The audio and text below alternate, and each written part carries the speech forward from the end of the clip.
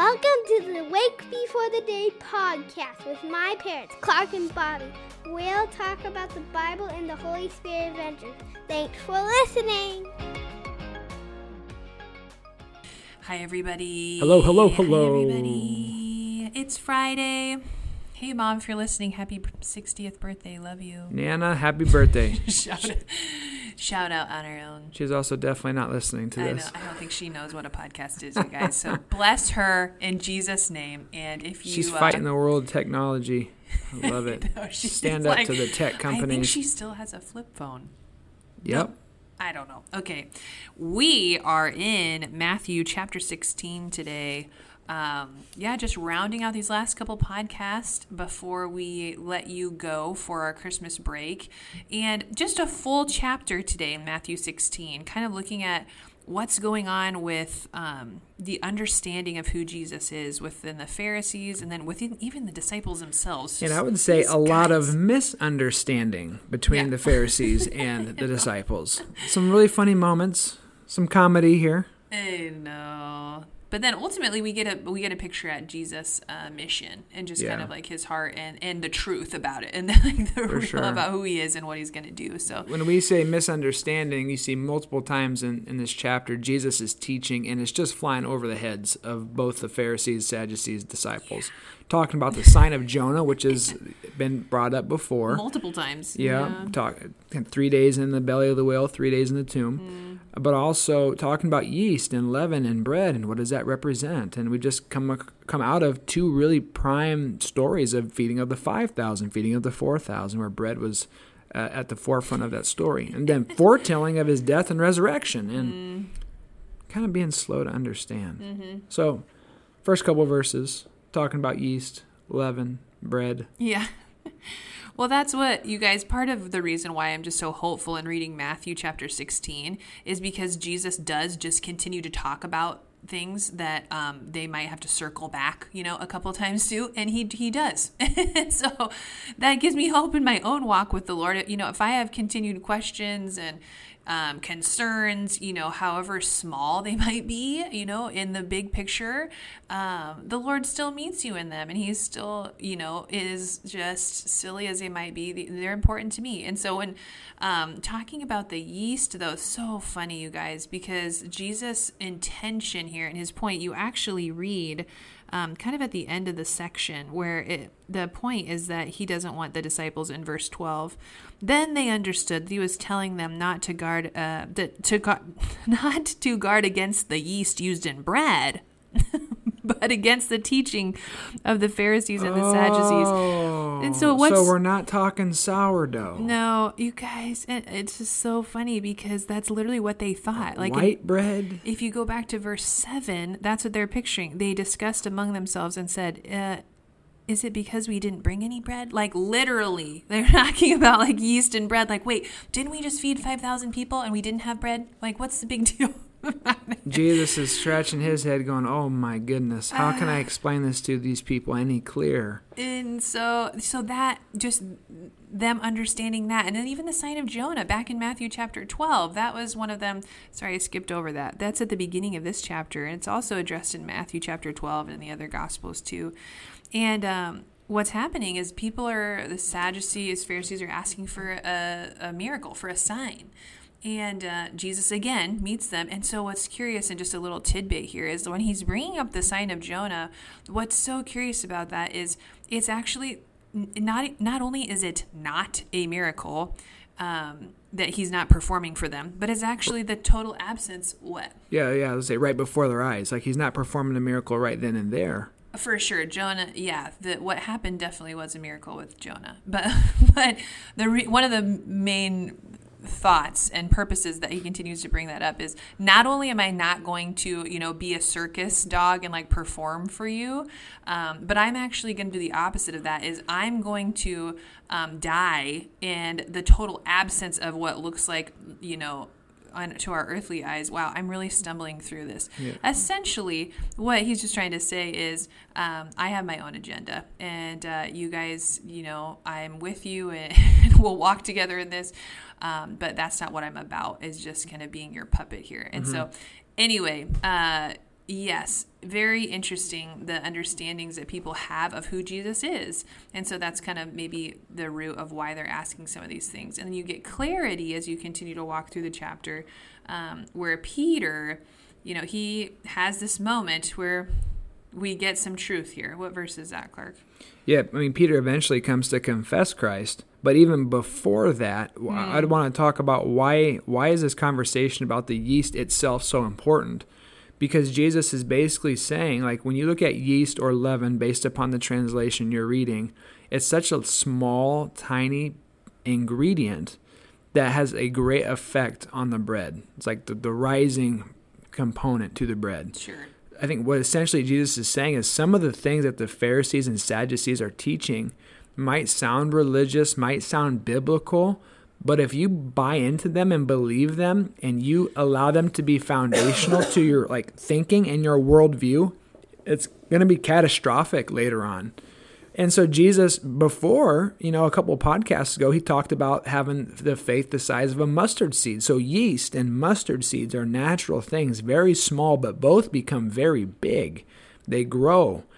And so what we have to pay attention to are foundational truths when it comes to our relationship with God, because what we believe about God affects what we believe about ourselves, and that shapes our lens for which we interpret the world and helps shape our worldview, what we think about other people, what we think about our identity, what we think about money and skills and sex and destiny and purpose and relationships and all these things. So what Jesus is warning us and the disciples there is, says, pay attention. It might seem like a small thing, but sin, grace, forgiveness, atonement, the authority of Scripture. You actually need to spend time and think about these things, the spiritual realm. Some of the Sadducees didn't believe in resurrection or angels and demons. You have to pay attention and make sure you know what you believe about these things. He warns them against this. Because if we misunderstand some of the pillars of the faith and we stand on them, like Bobby and I have used the Lego analogy before. Later on down the road, you have some kind of experience or something happens to someone you love, and it pulls the rug out from under you, and then that house of cards comes tumbling down. In Legos, if you miss a piece early on, later on, like the car door is not going to close because the left side's longer than the right side. You're off by one little Lego piece. And so just take time and really spend time thinking, what do I believe about God, Father, Son, Spirit, heaven, hell, the authority of Scripture, I'm saved by grace, what is faith, what is sin, like basic things. So this is a little bit of a tangent, but that's essentially what Jesus is making sure the disciples are clear on, because the teaching of these religious leaders at the time did not line up with that of Jesus. And if you don't address it, it can become something much bigger and even more problematic or good as you stand on a firm foundation. So anyways, that was one thing that stood out to me. That was really helpful and clear and concise and easy to understand. I don't know about that. It was. Well, we also want to talk about verse 19 too. I feel like this is often language that you probably have heard, or if you're in church, you might hear. And so, what's going on there? Well, it's kind of confusing because, like you just said earlier, it comes on the heels of Peter's clarity and him confessing, like, Jesus, you are the Messiah, you are the Christ. Then what Jesus says essentially to Peter is, I'm going to hand you the keys to the kingdom. You, the apostles, are going to be a foundational piece. And your letters that you write essentially to each other are going to be the Bible. And your teaching of people how to follow Jesus, eventually there's elders and deacons. That's foundational to the church, and the church is going to stand on that. But verse 19 is kind of weird. He says, I'll give you the keys of the kingdom of heaven. Whatever you bind on earth will be bound in heaven. Whatever you loose on earth will be loosed in heaven. What? I don't bind and loose things. We don't understand bread. Bobby, whatever you bind in the kitchen will be bound in the garage. Whatever you loose in the living room will be loosed in the backyard. Basically what he's saying is the things that are acceptable in heaven will be acceptable within the church. And the things that are unacceptable in the church will be unacceptable in heaven, meaning there's a linear path to belief and behavior when it comes to our relationship with God and other people. And Jesus is blessing them, saying, I trust the Holy Spirit's going to work in and through you, apostles. to teach people about Jesus and how to build this community of believers and how they're supposed to treat each other and spend their money and how we're supposed to worship. And it's going to line up. The Holy Spirit's going to take heaven and bring it to earth in and through you. So for us today, we hold on to Scripture. Nothing's added to it, but we follow Peter, Paul's example when it comes to what they said to the church in Corinth and Ephesus and to Timothy and all these other people.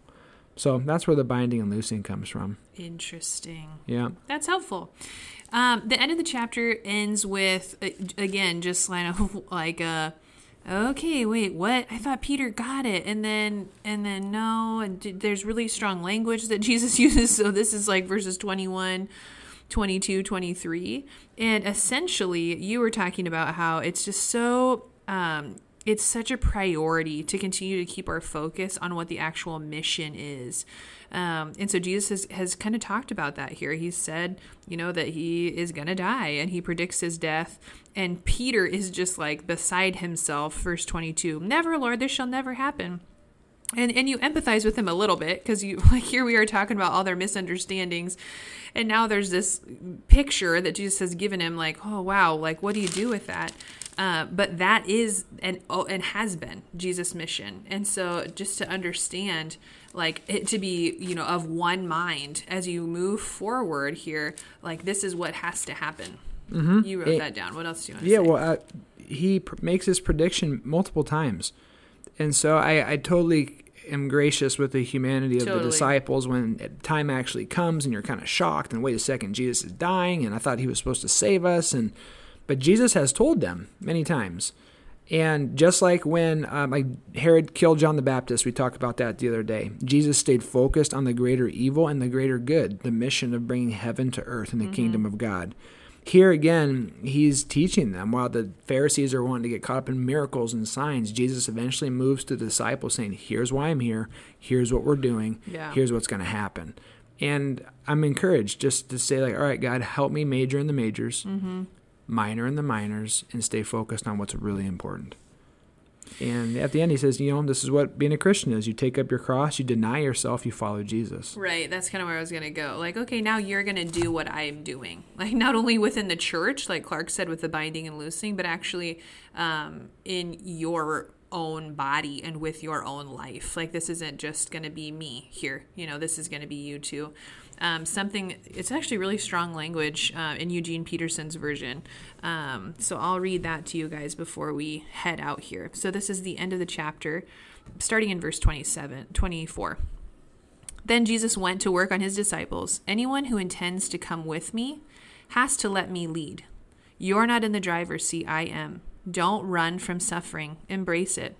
Follow me and I'll show you how. Self-help is no help at all. Self-sacrifice is the way, my way, to finding yourself, your true self. Just super grateful right there for who Jesus is, for the life that he lived, for how he has shown us the way. And so encourage this Friday for just seeking out truth and being diligent, like we said at the very beginning, with the misunderstandings that are often present in life today, and just focusing on what we know to be truth. Because those, like Clark was saying, those small natural things, the mustard seed and the yeast, become pivotal big pieces. And so as we continue to build on them, it's important that they're on the rock, they're on the solid foundation. So thanks so much, you guys, for listening. Clark, it's the 17th, so we've got Christmas coming up. Yep, services Sunday. Again, we've said this last couple podcasts, but you're invited to the Christmas Eve services. The 23rd at 7 p.m. and the 24th at 4, 5:30, and 7. I think that's all we got. God bless you guys. Thanks for listening. The Lord bless you and keep you. Don't make his face shine on you and be gracious to you. The Lord turn his face towards you and give him his peace. Have a great day.